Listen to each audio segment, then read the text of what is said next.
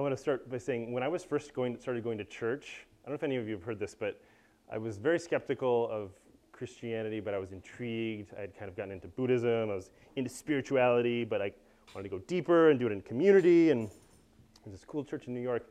And I remember when I started going, I remember people saying, and this happened when I went to divinity school too, people would sometimes say around Christmas, like, well, you know, everyone makes such a big deal of Christmas, about Christmas, but Easter is like the real most important Christian holiday. Christmas is just, and it like, and I was sort of intrigued by that because like, ooh, some kind of insider knowledge, like everyone thinks Christmas is not a big deal. But Easter, this thing that in my family growing up was just about candy and bunnies, was like actually that's like actually important. And I kind of get what they're saying. They're kind of resisting the pop culturalization, the sort of shallowing of Christmas into just being about shopping and eating. But I think that there was something kind of snooty and elitist and insider. Like often when you have any kind of insider group, they like to be like, well, people out there don't really know what's going on. But also, I think it's wrong theologically. It's sort of like, you know, and this reading was from Luke today and also the book of Matthew. If we didn't have those stories about how Jesus came into the world, those people might be right. Because it is true that like a lot of the New Testament, the earlier books, they're called books, they were actually letters written by Paul, who was spreading Christianity all around. He doesn't talk about how Jesus was born. He doesn't mention the story of birth. He doesn't mention Mary and Joseph going to Egypt and the census and the manger, you know, the feeding trough where Jesus was born. None of that was necessarily important. For him, it was important that Christ was crucified and resurrected, and that's all you needed. So, in a sense, if that's all we had, those people would be right, that Easter is the center. That's like the focal point. But we also have these other documents that were written down a little later of early Christians who were like, no, we got to talk about the beginnings. We got to talk about how this came in. And then the theological concept that comes out of that is called incarnation. And I just think it's BS to say that incarnation is less important than resurrection, that incarnation is in some ways what really sets Christianity apart from even the other monotheistic faiths. In my Jewish friends tease me like, oh, you think God, you know, was in Jesus, you're an idolater. Because that's the idea. Like if you in Islam it's the same thing. If you think God became human, that's idolatry. That's not really God. So I'm interested in exploring that. Like I think that's wrong, and I think that that this idea of incarnation is actually what draws me, what I think makes Christianity a religion that I can get behind, I can get down with. So incarnation. What's another way of saying incarnation? Can someone like what is that? Like we don't go about our daily lives like, yo, what's up? What do you think about incarnation? Like that's part of what I want to get to is like, I think that word itself has become the opposite of what it's supposed to do, which is allow us to see God in the world, in matter, in things. It's this weird abstraction. So what would be another way of saying incarnation, do you think? Embodiment. That's good. Embodiment. Embodiment is way better than flesh that out. Enfleshment, maybe? That's weird, right?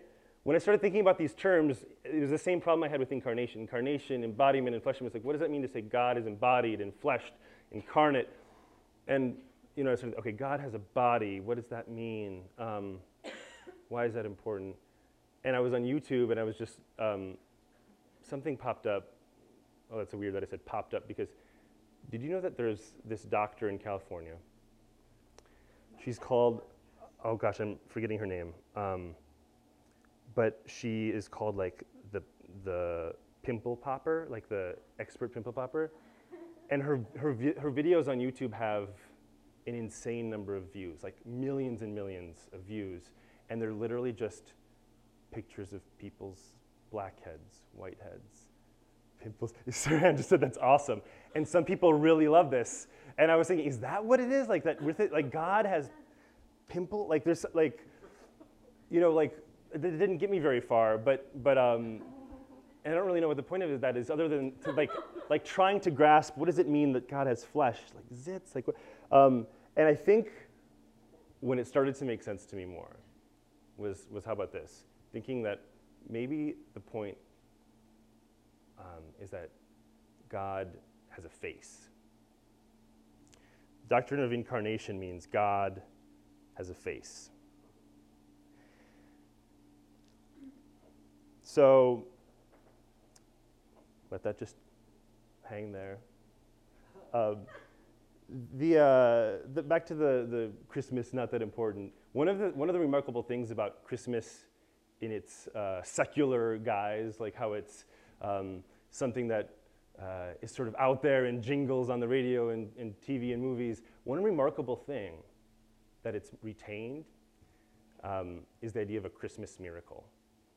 Like even movies that have nothing to do with Jesus or the manger or even God, like often they still like have a Christmas miracle happen.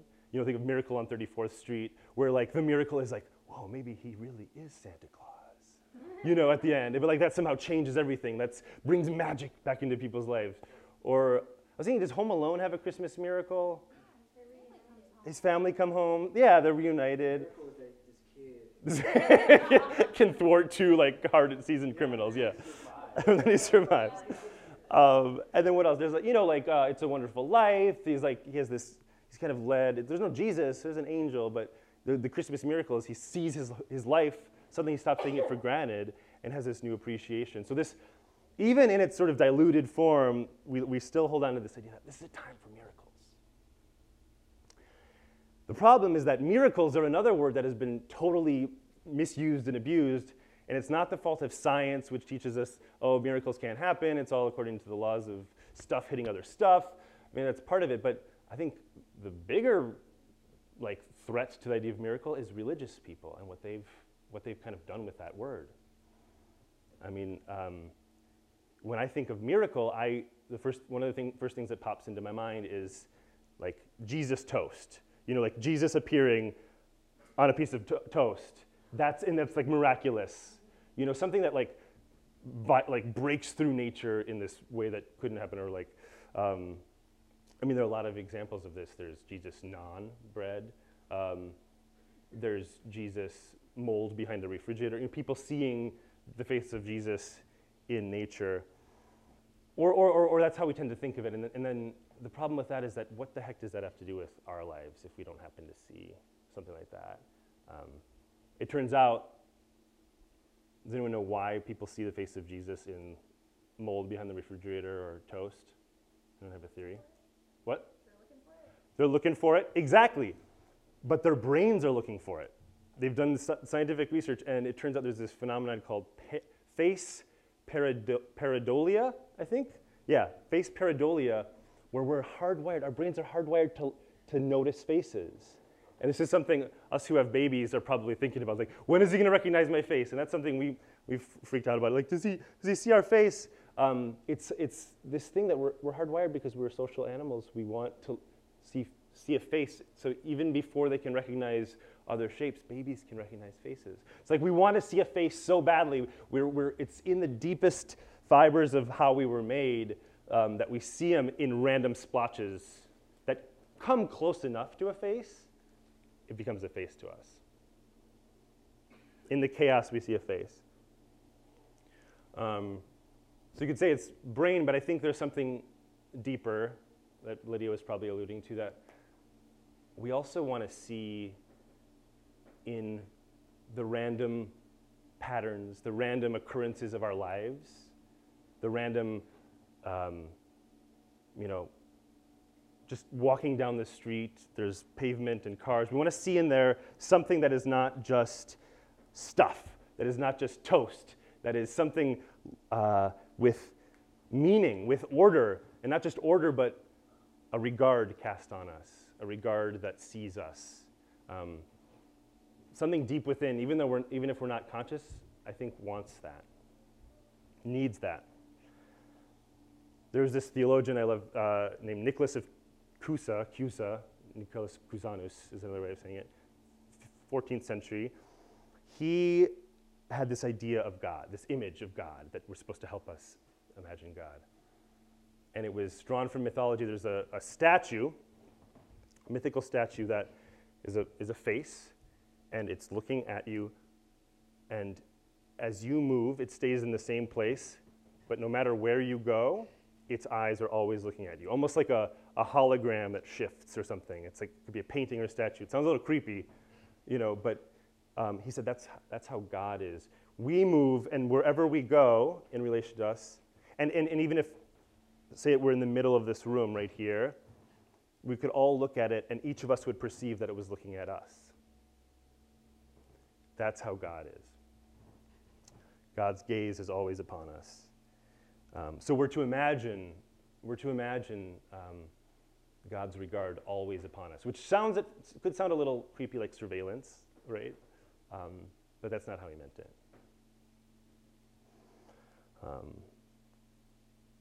So I had a miniature Christmas miracle of my own just last week that actually did involve toast.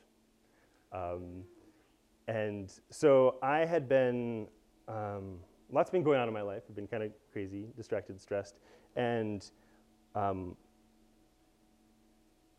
this morning I was like, I had a lot of stuff to do, had work to do, but I had heard about this poet on YouTube that a friend told me about. And I decided, this is not productive, this is not really serving a purpose, but I'm going to watch this. And I did, and it was a poem that blew me away. And we'll link to it on the Root and Branch website. I'm not going to read it. But it was a poem by a religious poet who I knew was sort of identified as a Gnostic. And Gnosticism is this kind of branch of early Christianity that I've been interested in debunking because I think it's wrong in a lot of ways. And it has this kind of hipster coolness, like the Da Vinci Code. Has anyone seen the Da Vinci Code? And it's like, oh, like Christianity is all wrong, but the Gnostics had it right. And so there's something kind of alluring about it. But so this guy was kind of interested in Gnosticism, but when I was first getting into Christianity, I was interested in it. Anyways, I read it and I was blown away. And I had started a grilled cheese sandwich. And kind of still thinking about this poem, I forgot halfway through that I had started it. So all of a sudden I snapped out of my reverie and looked, and of course it was smoking and half of it was burned. And one thing my wife Allison might tell you is that I burn toast quite often. That's not the miraculous, that's not the unusual part. But the miraculous part is that usually she'll hear me from the other room, and I'm saying, damn it! Like, I burned it. Like, we had this toaster before that would burn toast constantly, so I made us get a different toaster, a toaster oven, and that still burns the toast. And every time it happens, and I never learn, and every time it happens, I like curse the toasters, and I curse, and I'm frustrated, and then I'm like scraping the toast. This time, the miracle was that I looked at it and I was like, huh. And I didn't feel any of that frustration. I didn't feel any of that angst about the toast. I sort of just started scraping it off. I was like, this is still going to be a really delicious grilled cheese sandwich. And then I put it on a plate, and I was putting it over the table, and as I was about to set it down, the whole thing slid off onto the floor. And like the top piece of bread, was like the whole thing was kind of like. And instead of being upset, I picked it up and like 5-second rule, like it's going to be fine. But as this was all happening, I was like kind of looking at myself almost from outside. I was like, why is this also okay? And it was the most delicious grilled cheese sandwich. It's actually a croque monsieur, a little pretentious grilled cheese sandwich with some ham. But I hadn't tasted one that good in a while. I think that's that's closer to what I'm talking about when I talk about a Christmas miracle, is when can we see in the everyday, when can we experience joy, gratitude, and peacefulness in the everyday, in the burnt toast? So to Mary real quickly.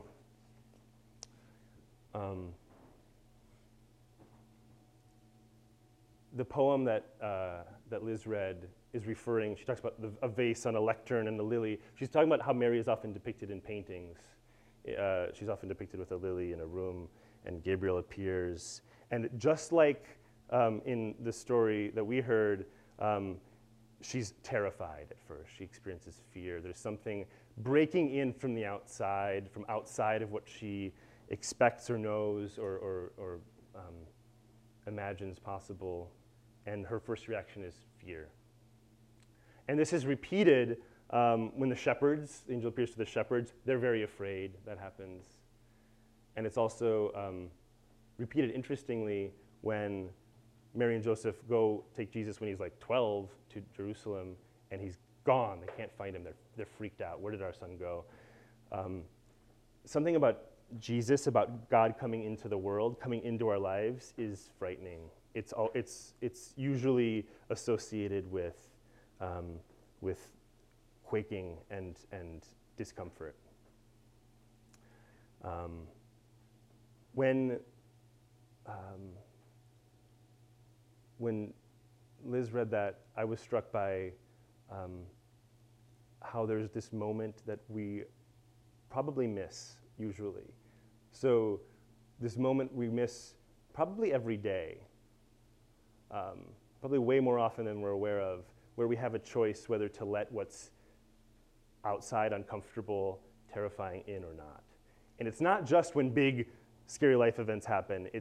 There's something always with us, always around us, always inside, outside, that we want to keep outside, we don't want to let in. I think what the Jesus story, what Christmas is about, is letting something strange, different outside in. Hospitality, seeing God as a guest that needs to be let in. God is called a guest in the poem Liz read. And that's what's so strange about the Christian idea of God is not the powerful one, I got you, it's all good. God is the one who is weird and strange and different. And what's weird and strange and different about him is how normal and familiar he is. I think we all want a God who is totally going to take care of everything. This God is not. This God comes as a baby. This God comes not as one who's, I got it, it's all good. This God comes as one who needs us to care for God. And that's a really strange, radical idea that God's power and might to create all of this is connected somehow radically to vulnerability and the need to be taken care of. That this God we need to welcome in, this sacredness, this sacred dimension, this reality that's breaking in, that seems outside, is the near at hand, the close by, what's right in front of us that needs care. It's the same God. So what I want to suggest is that God having a face, what would it be like if we looked at whatever's kind of before us, whether it's a human or nature or just what's coming in from the outside, as being the face of God, as being the face of God that is at once disturbing, troubling because we can't control it. It's another face that is coming at us, that is outside, but is also one that we need to respond to with love and care, like a baby. Sometimes when I'm taking care of Hans late at night, or I guess any time, but it happens more at night for some reason. He will look at me, not for very long, but do a little glance, and I have this strange thought that like thinking, who's looking at me? Who is that in there? Because the baby's like, there's not much there yet. There's this face. And I imagine, strangely, this is, I don't do this stuff I'm talking about. I don't, when I'm, at a restaurant and I'm looking at a waitress or waiter, I don't imagine God's face. I want to. But when I look at Hans's face, I sometimes imagine that God is looking at me. And I don't know what that means totally, but I think it's something like this, that it's something like a mystery I can't penetrate, that is asking me, how are you going to care for me? Are you going to take care of me? Not in a judging or like taking notes kind of way, but a kind of, I need to be taken care of. And I think part of the reason I've been able to see that more and more is because when Hans was born, it was the scariest thing that I'd ever experienced. Because he was born, for those of you who don't know, he suffered a lack of oxygen, an injury. It didn't go the way we wanted to. It was outside of anything we had hoped or expected for how this would go. It was terrifying. But we made a little pact, and we just kind of stumbled into it a little bit. We somehow knew that unless we faced this terrible reality that was facing us, unless we let it in, even though it was much more tempting for me at first to kind of turn away, that love would not be flowing through, that letting this terrifying reality in is what's allowed us to be cared for, to be carried by this new love that's happening through Hans. So, yeah, I want us all to think a little bit about, as we're going home to our families, I'm probably the only one here, right, that for whom it's hard to sometimes see my parents as something I respond to with joy and gratitude and the face of God. Like when I'm back, I sometimes transport back to my teenage self, where my parents are just an outside annoyance, and get them away. And whether or not you're spending time with parents, just whatever you're going to do, like what does it mean to courageously let in what is strange? Okay, amen.